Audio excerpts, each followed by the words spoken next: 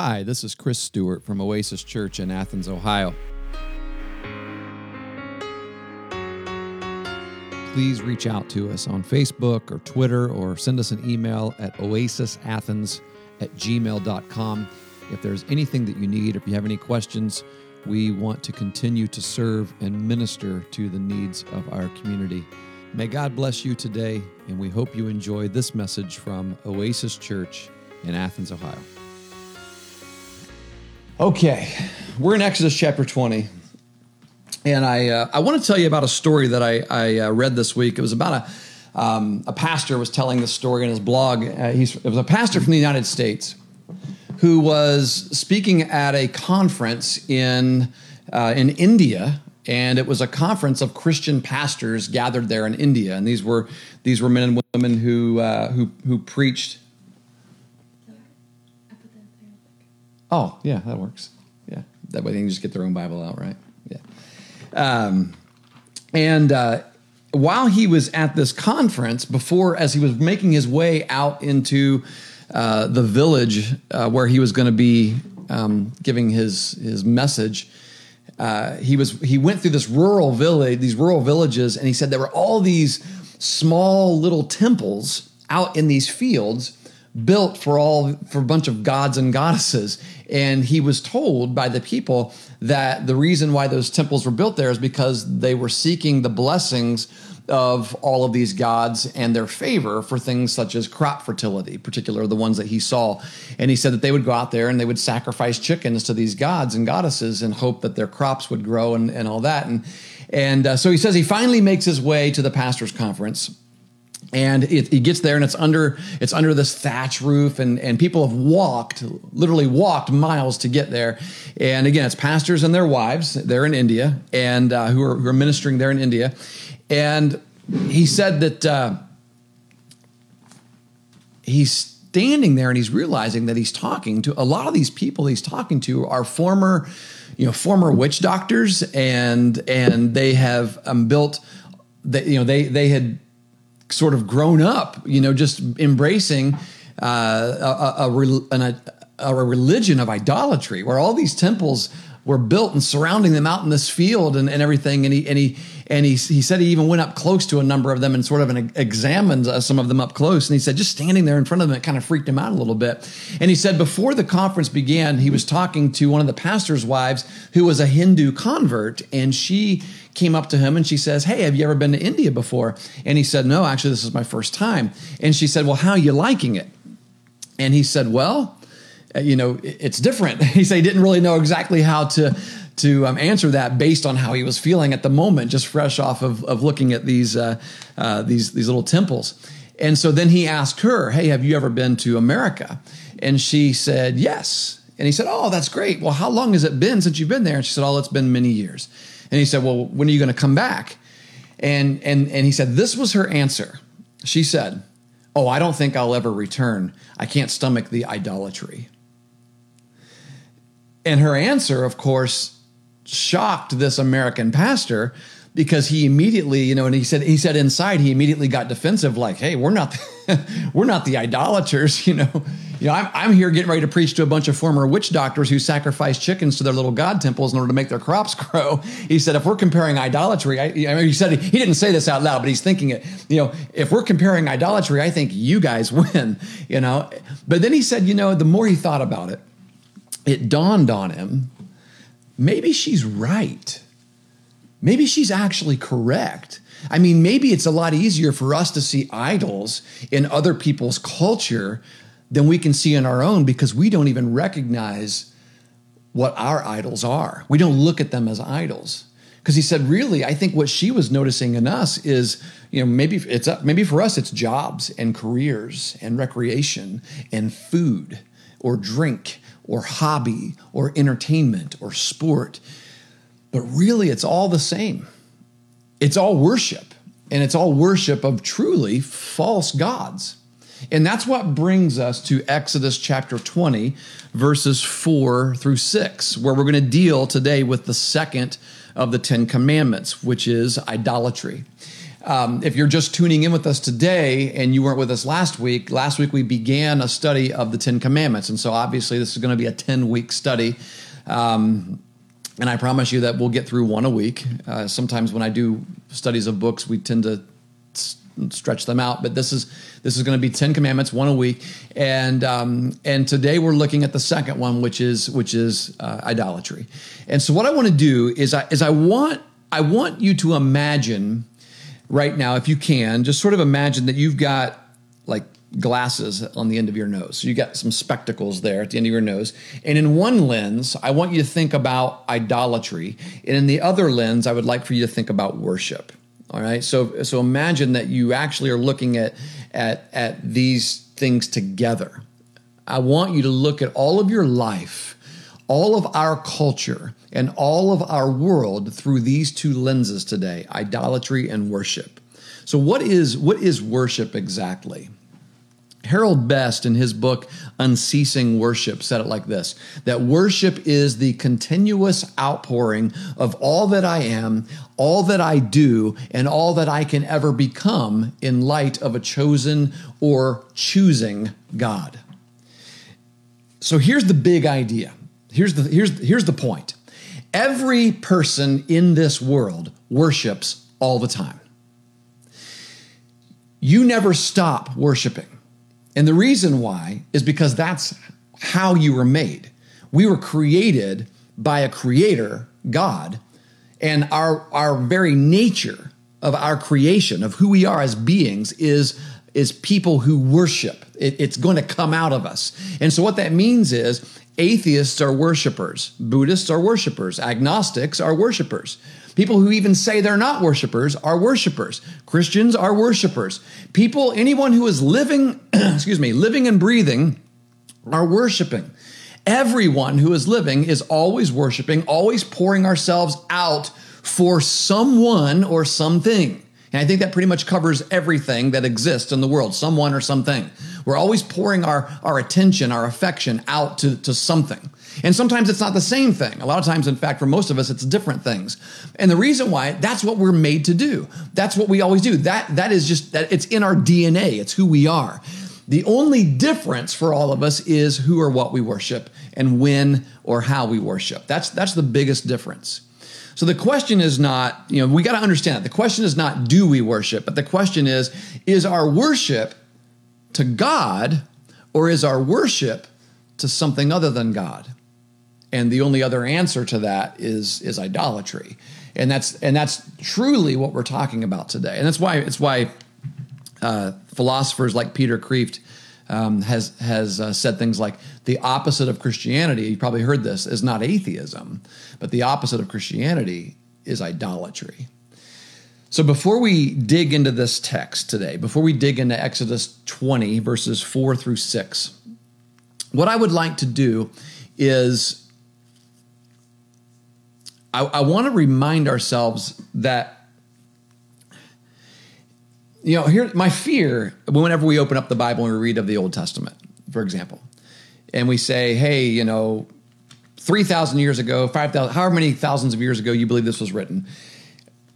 My fear is a lot of us, when we open the Bible, in the back of our minds, some people just write out in the front of their minds, they just come right out and say it. We think to ourselves, 3,000 years ago, these silly people, they bowed down to these idols that they created. How could they even be so dumb? And I think what happens to a lot of us is C.S. Lewis says that we all have this chronological snobbery. Every generation has had this thing called chronological snobbery, which is, 3,000 years ago, they were so primitive. It's a good thing we've evolved beyond that level of ignorance here today. Here and now in year 2020, things are much, much better. I think we've disproven that theory, don't you think? I don't think anyone would necessarily be able to realistically agree with that. So let's do this. Let's do this. Before we jump in here, let's think about, let's bring our world and our culture into context as before we read this. Okay, so let's have a little bit of fun with this. If you were to import a Hebrew person from 3,000 years ago into one of our college football stadiums, for example, let's bring a Jewish man a Hebrew man, and we just like transport him with Marty McFly's time machine into Ohio Stadium, the Horseshoe in Columbus. Maybe not this fall, but let's say any other fall in the history of Ohio State football, when they've been allowed to have 110,000 people in there just screaming and cheering like crazy, where people are on game day dressed up like animals. They've got their faces painted half scarlet, half gray. They've slaughtered an animal out in the parking lot and sacrificed it to the team at the tailgate party. They're all dressed in the same colors. They got arms outstretched trying to affect the outcome of a game, and it all seems and looks like maybe to this Hebrew guy much similar to what maybe one of his pagan priests in his day would look like, right? They're all doing some sort of mantra. They're all doing some sort of cheer. And so I think if you were him, would you not assume that maybe this was like a religious gathering? Any Ohio State fans feeling guilty yet? So if you're not an Ohio State fan, just apply it to who you are, right? Let's move on to something different then. Let's say we take our ancient Hebrew fella to our malls and our outdoor shopping centers. We take our Hebrew guy up to Easton, for example, here in Columbus, or up there in Columbus. And these are our temples where we go to improve our life and our image, right? It's where we go to worship our wealth. It's where we go to, in fact, our biggest and most expensive places to be in our culture are our shopping malls and outdoor shopping centers. If you combine all of the wealth there together, and let's take him there. And what do you think he would think about those places? Would he possibly think that this is a form of giving yourself to something, of worship? Let's stay on this journey with our Hebrew guy. Sometimes we look at one person or a group of people, and we see like a person, another, like somebody else, an individual, or maybe even a group of people, as sort of a functional savior in our culture. We do this around politicians and political parties, for example. This group of people puts up someone to save us, right? And he's going to be our functional savior. Well, this group of people over here puts up an opposite type of person and says, no, this is going to be our functional savior. And, your God can't save us, but our God can save us. No, your God's crazy. Our God's going to save us. And we pour everything into this. Our God candidates are actually more like the devil in some cases, where we cheer for one and we put down the other, and we vote for them and we argue for them. What if he saw the way we do that in our culture today? What do you think he would feel like? What are we doing with these people? Are those your gods that you worship? The gods of politics? All of that can be acts of worship or idolatry. We have icons in our culture that represent our idols, and we don't recognize them as idols. We wear them on our clothing, right? Right? And some of us are like, well, wait a minute, I work at Ohio. That's where I work, right? I've got it on my shirt because I'm supporting where I work. That's just a logo, right? Well, it's just basically just a different kind of idol. A lot of us, our work is our idol. And what's interesting about idols is this: all idols lie. They lie to us. They make promises that they cannot deliver. That's what an idol essentially is. It's something that we pour ourselves into, hoping that it will do something for us, but it cannot. It cannot deliver. It just cannot deliver. I mean, how many people, those of you who have struggled with alcoholism, how many of you have stood and looked at a bottle of Absolute vodka and thought, yes, this is the path to freedom, right? How many of you found that if you've really struggled with this, how many of you found that alcohol actually becomes a form of slavery? If you drink too much, you literally are enslaved to it. It controls who you are. And that's the same is true with everything. Everything. Too much attention to any number of things that we've mentioned, and all of a sudden you've become enslaved to one of these things that's not meant to be a god. All of these things we've mentioned are not evil in and of themselves, and we're not saying that you can't enjoy any number of these things in moderation, but what we're saying is too much attention to them, and you've made it into a god. This is the great theme of the book of Exodus. that sin enslaves us and God sets us free. And then our idols lie to us and they promise things that only the one true God can deliver. So here's what God says in Exodus 20, verse 4. He says it in this way. He says no idolatry, basically. So let's get ready to read this. So again, in context, again, if you remember last week, I went through the entire context. God sets his people free from slavery to Pharaoh as a nation. He's building them as a nation. They grew to a few million people. He's organized them together for a family meeting where he's a loving father and he's going to give them some advice for, just like he's given advice to rebellious kids for how to live. And they're meeting at the base of this mountain, Mount Sinai, and he is going to speak through Moses. He gives Moses the 10 Commandments, and this is God who has given them to Moses. And we looked at the first one last week, and that, if you remember, last week the question was, how many gods are there? There's one God. And this week we're going to deal with how we worship that one God.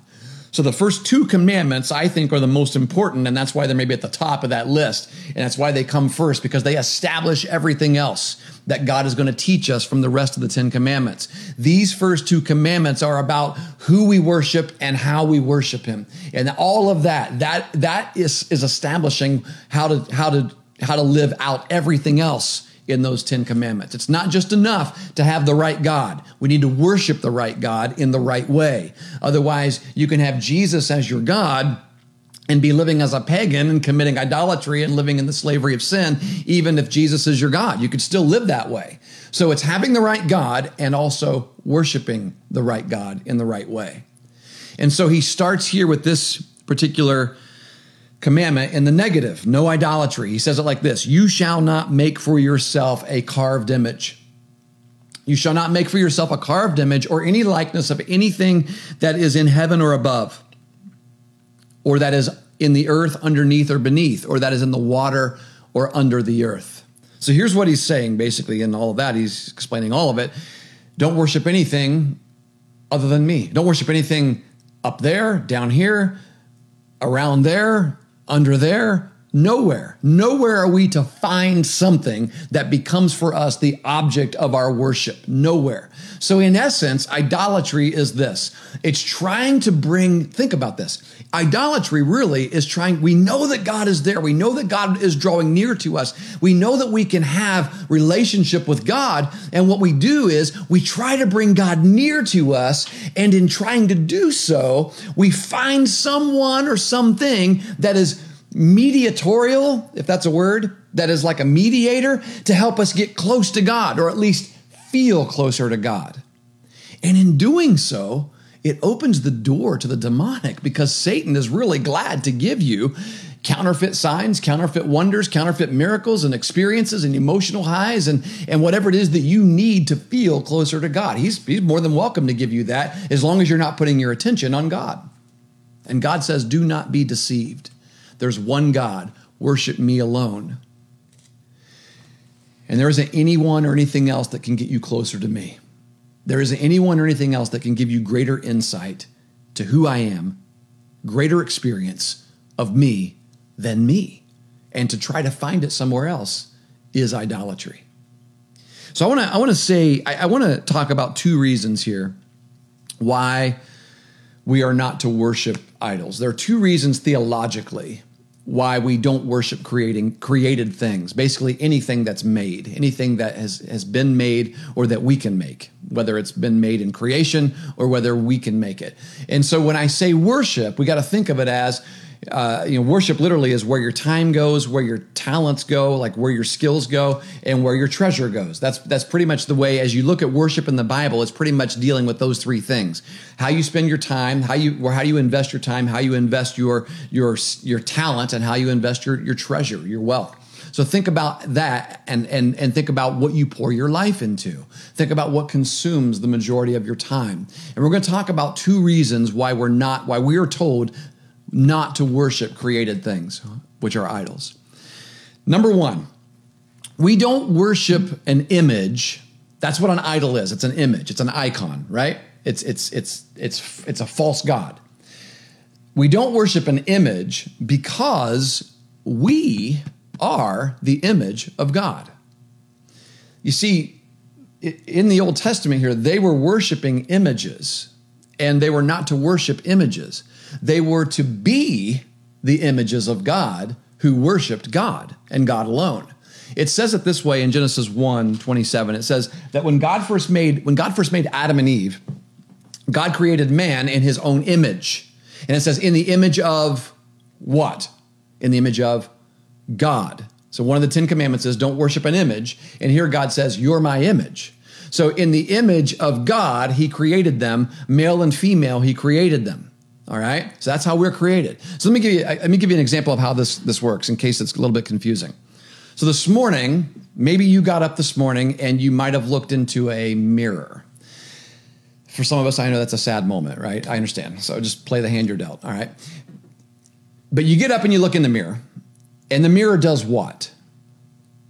It reflects you, right? It reflects your image.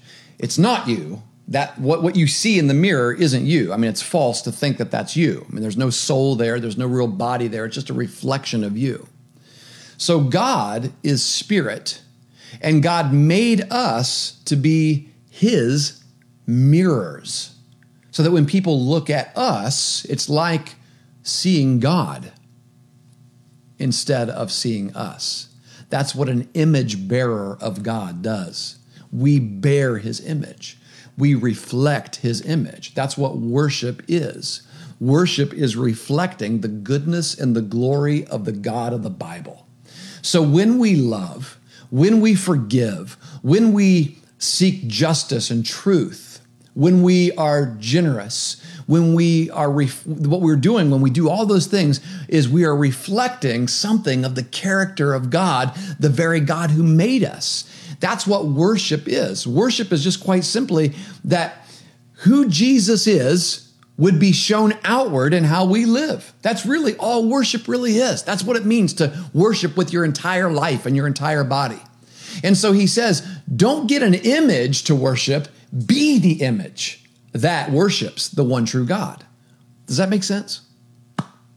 Okay, I see your heads bobbing up and down. Good. I picture them in my mind. So the second question is this. Okay, if we're not to worship images, but we're to be the image of God, then what is the object of our worship? All right, what is it? Who or what do we reflect? Where do we go?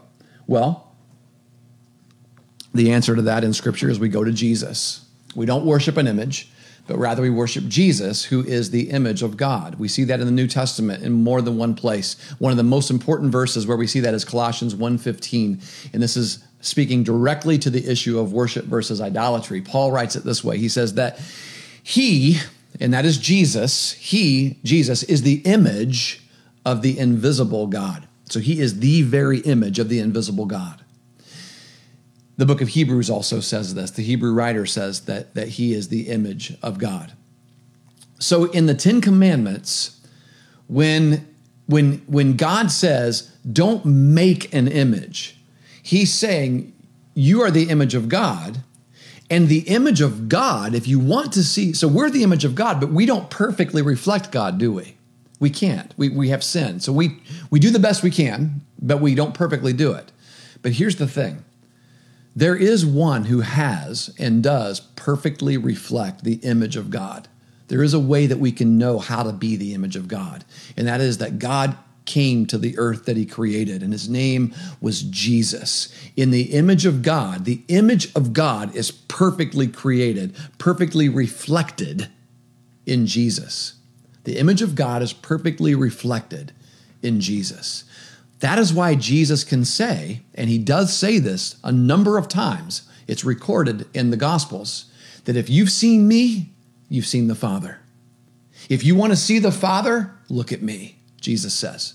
That's how you can know what the Father looks like. That's how you can know what the image of God is. Jesus perfectly reflects that. It says that he is the radiance of God's glory in the book of Hebrews. So there's no one who is a more perfect worshiper than Jesus. God cannot be seen any more clearly than in Jesus. And that's why we don't look to created things to find God. That's why we don't look to nature to find God. I love nature, but we don't look to nature to find God. We don't look to animals to find God. We don't look to other people to find God. Because if you want to see what God looks like, there's only one place you can look, and that's Jesus. That's the only place that you can look to see the true nature of God. So there's God. God becomes a man. And the word there for image is in our English, the word for icon. It's an interesting thing. If you look up the word image, excuse me, then what you see is that the Greek word for image, so I'm talking about the Colossians verse there, Colossians 1:15, he is the image of God. The word for image is literally icon. So think about an icon in our culture. So in our language, that's what it is. If you want to see what God looks like, look at Jesus. And that's what we believe. That's what we know. So we're not to look at created things. We're to worship the Creator. We're not to seek images, but we're to seek to be images, image bearers of God. And we're to reflect the perfect worshiper, Jesus, who is the image of God perfectly revealed for us. And so what I want to do now is just want to transition to make this functional. I want to apply this before we wrap this up. And think about our functional, actual worship. So all of us personally, some of us, we might say, okay, I think I'm okay in this one. Like, I worship Jesus. I don't really worship any idols that I know of, right? And that may very well be true. But let's examine it for a minute and let's take a closer look at your worship just to see whether Jesus truly is the object of your life, of your worship. So what he says here in Exodus is two things, right? Because this continues. It doesn't just say, don't make an idol for yourself. It says, he's talking about submission and service, right?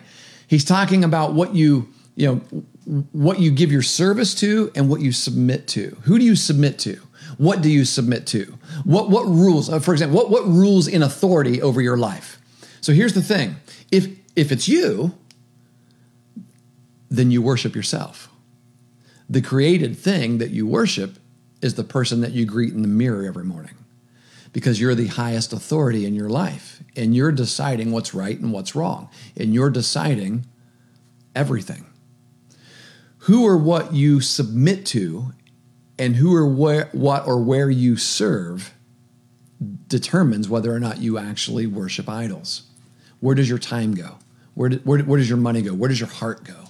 And as we examine our own lives, we can laugh at all of our cultural idols, right? Yeah, I guess you're right, Chris. But we kind of sometimes need to take this a little more serious about our personal idols.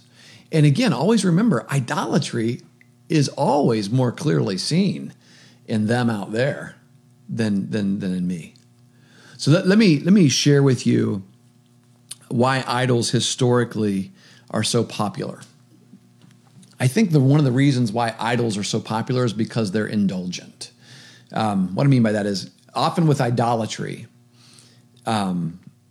like with idols, you just do all you want, right? You drink all you want, you eat all you want, you do all you want. There's no limits. That's what I mean by indulgent. It's very indulgent. It's also very desirable. Idolatry is where you can be in control. You can tell the god or gods what you want, and you can manipulate them to get what you want, right? Who doesn't want to be in charge? Who doesn't want to be in control, right? Who doesn't want to be to be rich and to be healthy and to be successful and to be comfortable, and it's very desirable to be the one who establishes everything about your future, and then you recruit some spiritual deity to kind of bring it to light. There's nothing more fun than a concert, right? There's nothing more exciting than a sporting event. I agree. There's nothing more intriguing than a perfectly set up mall where all the worshipers walk around and tied to their little gods and goddesses. Everything is so likable. It's so enjoyable, right? Festivals and holidays and parties and celebrations and traditions. I get it. So here's the thing. We're all idolaters, right? Are you with me? I hope you guys are all with me. That's who we are. That's why that lady in India said, oh my gosh, I can't stomach the idolatry. We swim in it and we don't even know it. We don't even realize it. And I think we need to pause and consider the very second commandment that God gave us is one that slaps us in the face right here in the United States of America. right? When we enjoy these things that we've been given in our culture, enjoyment is one thing. Becoming addicted and indebted is another. You see, what happens is if we're not careful, we allow these things to become perverted in our lives, and we become indebted to them. We become slaves to them. You see, idols lie. They promise to us things that only God can deliver, and they do that to enslave us. And that's why the worship of God is so important, because he is the only one who can free us from these things. So I want to give you a few statements here to close to help you maybe find your idol. Maybe you already know what it is. Maybe as you've been listening, you're like, oh my gosh, I know where I sit here. But an idol begins and it lives in your heart, and then it escapes out into the rest of your life. So we got to kind of think of it that way. Martin Luther, the great reformer, said, to that which your heart clings and entrusts itself, I say, is really your God. That's the way he put it. Jesus says, where your heart is, where your mouth speaks, what you say reveals what's in your heart. And he says, where your treasure is, there your heart will be also. And it's very, Martin Luther just paraphrased that basically. So an idol is often a good thing, and it's why we have a hard time recognizing them as idols, right? I mean, family. Nobody's going to say family is a bad thing. Marriage, not a bad thing, right? Health and GPA and income, they're not bad things. An idol is always a good thing that becomes a God thing, which makes it a bad thing. All right, write that down. An idol is a good thing that becomes a God thing, which makes it a bad thing. So an idol is something that ends up like keeping you up at night, and you think about it. It's why you wake up in the morning. Anything that's not Jesus, it's why you wake up. An idol is anyone or anything that replaces Jesus as the center of your life. And any idol any created thing that takes the place of the Creator is indeed an idol. That's what an idol is, and that's what we turn to instead of God to try to get something that we feel like we need. Here's another statement that ends up coming true. And this is a statement that I'm going to paraphrase from the great theologian Jonathan Edwards. He said this: what you idolize, you will demonize. So the way he articulated this is like this: if you idolize your job, for example, eventually you'll demonize your job. You'll hate it. If you idolize your spouse, if he or she becomes an idol, eventually you're going to demonize your spouse and you'll hate them. You ever wonder why in our culture there will be certain politicians or celebrities or business leaders, whatever the case might be, and there's this all of a sudden this surge of approval and popularity and fame, and we idolize these people, and all of a sudden they fail, right? And the reason they fail is because their name isn't Jesus. It happens to everyone. The problem is everyone's on a stage today. And so what happens is, what do we do when that person says something that isn't in line with what we think should be the way people should speak of that stature? Well, we demonize them. All these same people that we lifted up as our idols, as our greatest person in the world, all of a sudden, boom, we vilify them, we demonize them, we criticize them, we hate them, or we cancel them. That's the 2020 word, right? They're canceled. Always going to happen. If you idolize or worship someone or something else, inevitably you will demonize that person or that thing. And so let me give you one more statement. And I think this is going to be really important as we close, all right? Because depending on how you're feeling right now, make sure you hear this. Don't let idol hunting become your idol. Here's the way this happens. I think a lot of you listening probably have a really tender conscience about this. And you're really serious. You want to be serious about these things. Like, you're introspective and you love the Lord and you want to get it right. And so what happens is you immediately become like, oh, absolutely. My gosh, where are all my idols? Where's my heart? What am I living for? Why do I get up in the morning? How do I spend my money? What motivates me? What drives me? Where am I giving my talent? And you know what happens is when you live like that, you're all concerned about that. You know who you're about still? You. You're still about you. You're still not about Jesus. You're still thinking about you. The key is be about Jesus and about other people. When that's your focus, then your idols will actually start to diminish. You see, Jesus said the entire point of the law is that we would love God and love our neighbor. So the entire point of all of the commandments that God is giving us is that we would love God and love our neighbor. And so at some point, you've got to stop looking at yourself and you got to get out to Jesus and get out to other people. And what happens, I think, with a lot of people is that they want to take this seriously, but they become really dark. And all of a sudden, it's like for them, a mark of true spirituality is finding all of the idolatry they have in their lives. And sometimes for those people, they even start to point out all the idolatry in everyone else's life. You see, historically, there are people, there really are, and some of you may know who these people are. I mean, you may like have seen movies or whatever. There have been people in history who, in an effort to atone for their own sin, they would actually harm themselves. They would like whip themselves in the back, and they would remove. And the whole idea is they would try to remove from their lives any sort of pleasure. Well, listen, that's a blasphemous practice. That's not a healthy practice. That's and the reason why it's blasphemous, I'll go as far as to say it's blasphemous, is because it's like saying, when Jesus said it is finished, well, he wasn't really talking to me, right? He didn't really suffer for my sin, so I need to suffer for my sin too. I need to help Jesus out with my forgiveness. No. So I guess I conclude with, don't beat yourself up. Don't obsess over this. Don't spend your whole life looking for your idols. When the Holy Spirit shows you one, get rid of it. Put your focus on loving him more. Put your focus on loving others. And what happens is your idols will begin to disappear. You see, here's the deal. We're all going to have idols. They're going to show up. And, John Calvin said this. He said that the human heart is like an idol factory. I mean, it's going to happen. We're going to make some, but here's the thing. Don't obsess over it. The worse you feel does not necessarily mean the holier you are. And so the answer, I think, to trying to eliminate your life of idols is to not make idol hunting in your life your idol, but just simply this, to make Jesus the object of your worship. It's like they say they give bankers real $100 bills to look at and examine to help them understand what a counterfeit would look like. Instead of focusing on the counterfeit, they focus on the real stuff. Well, that's the thing. Instead of focusing on the idols, focus on Jesus. The way out of idolatry is worship. You were made to worship.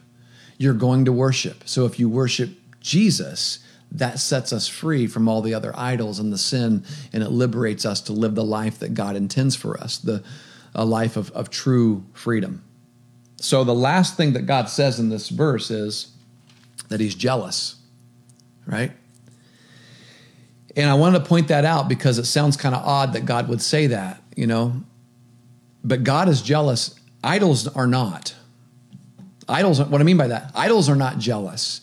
Idols will let you worship anyone and anything and as much as you want, everyone and everything, because behind idols are Satan and demons, and as long as they can enslave you and distract you from God, they don't care how it happens. But the one true God is jealous, and the reason he is jealous is because he loves you like a groom. He loves you like a groom. This verse concludes by saying this: visiting the iniquity of the fathers on the children to the third and fourth generations of those who hate me, but showing steadfast love to thousands. And what I mean when he says thousands, it's literally thousands of generations and generations to come of those who love me and keep my commands. So God is a jealous God, and I thank him. I thank God that he's jealous. I mean, have you ever met a couple and one of them says, well, he's committing adultery, he's cheating on me, right? And you're like, oh my, well, how do you feel about that? And the wife would be like, oh, we're okay with it. Doesn't really bother us, right?